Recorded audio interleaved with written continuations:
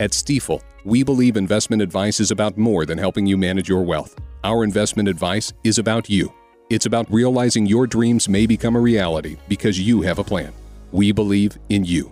Find your new Stifel financial advisor at stifel.com. That's STIFEL. Stifel Nicholas and Company Incorporated, member SIPC and NYSE. Say, folks, it's tax season, and if you have IRS debt, every tax ad you hear reminds you this could be the day the IRS nails you. And rule number one is don't mess with the IRS. Well, I'm going to give you a direct line to Optima Tax Relief. It's 800-354-9295. They'll stand between you and the IRS, and they'll fight to get you the best deal possible. Call them now to see if you qualify for the Fresh Start Initiative. It's 800-354-9295.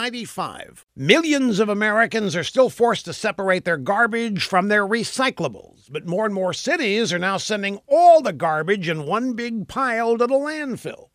After 50 years of lecturing us and pressuring us and demanding that we recycle everything to save the earth, cities are trashing their recycling programs because they're too expensive. One reason is the Chi-Coms.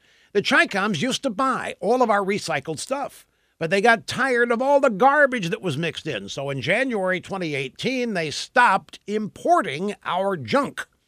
Another reason recycling programs are biting the dust, they never made financial sense. Big trash haulers used recycling as a loss leader to snag the accounts they really wanted, carting everyday trash from residences and industries.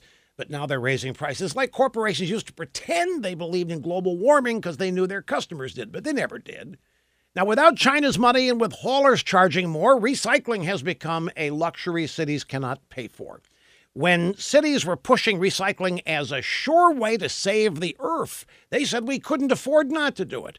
Now those same people say we can't afford to do it. So adios recycling. It doesn't matter because according to Alexandria Ocasio-Cortez, we only have 12 years to live anyway, so trash it all, folks. It's not going to matter in 12 years. Live it up.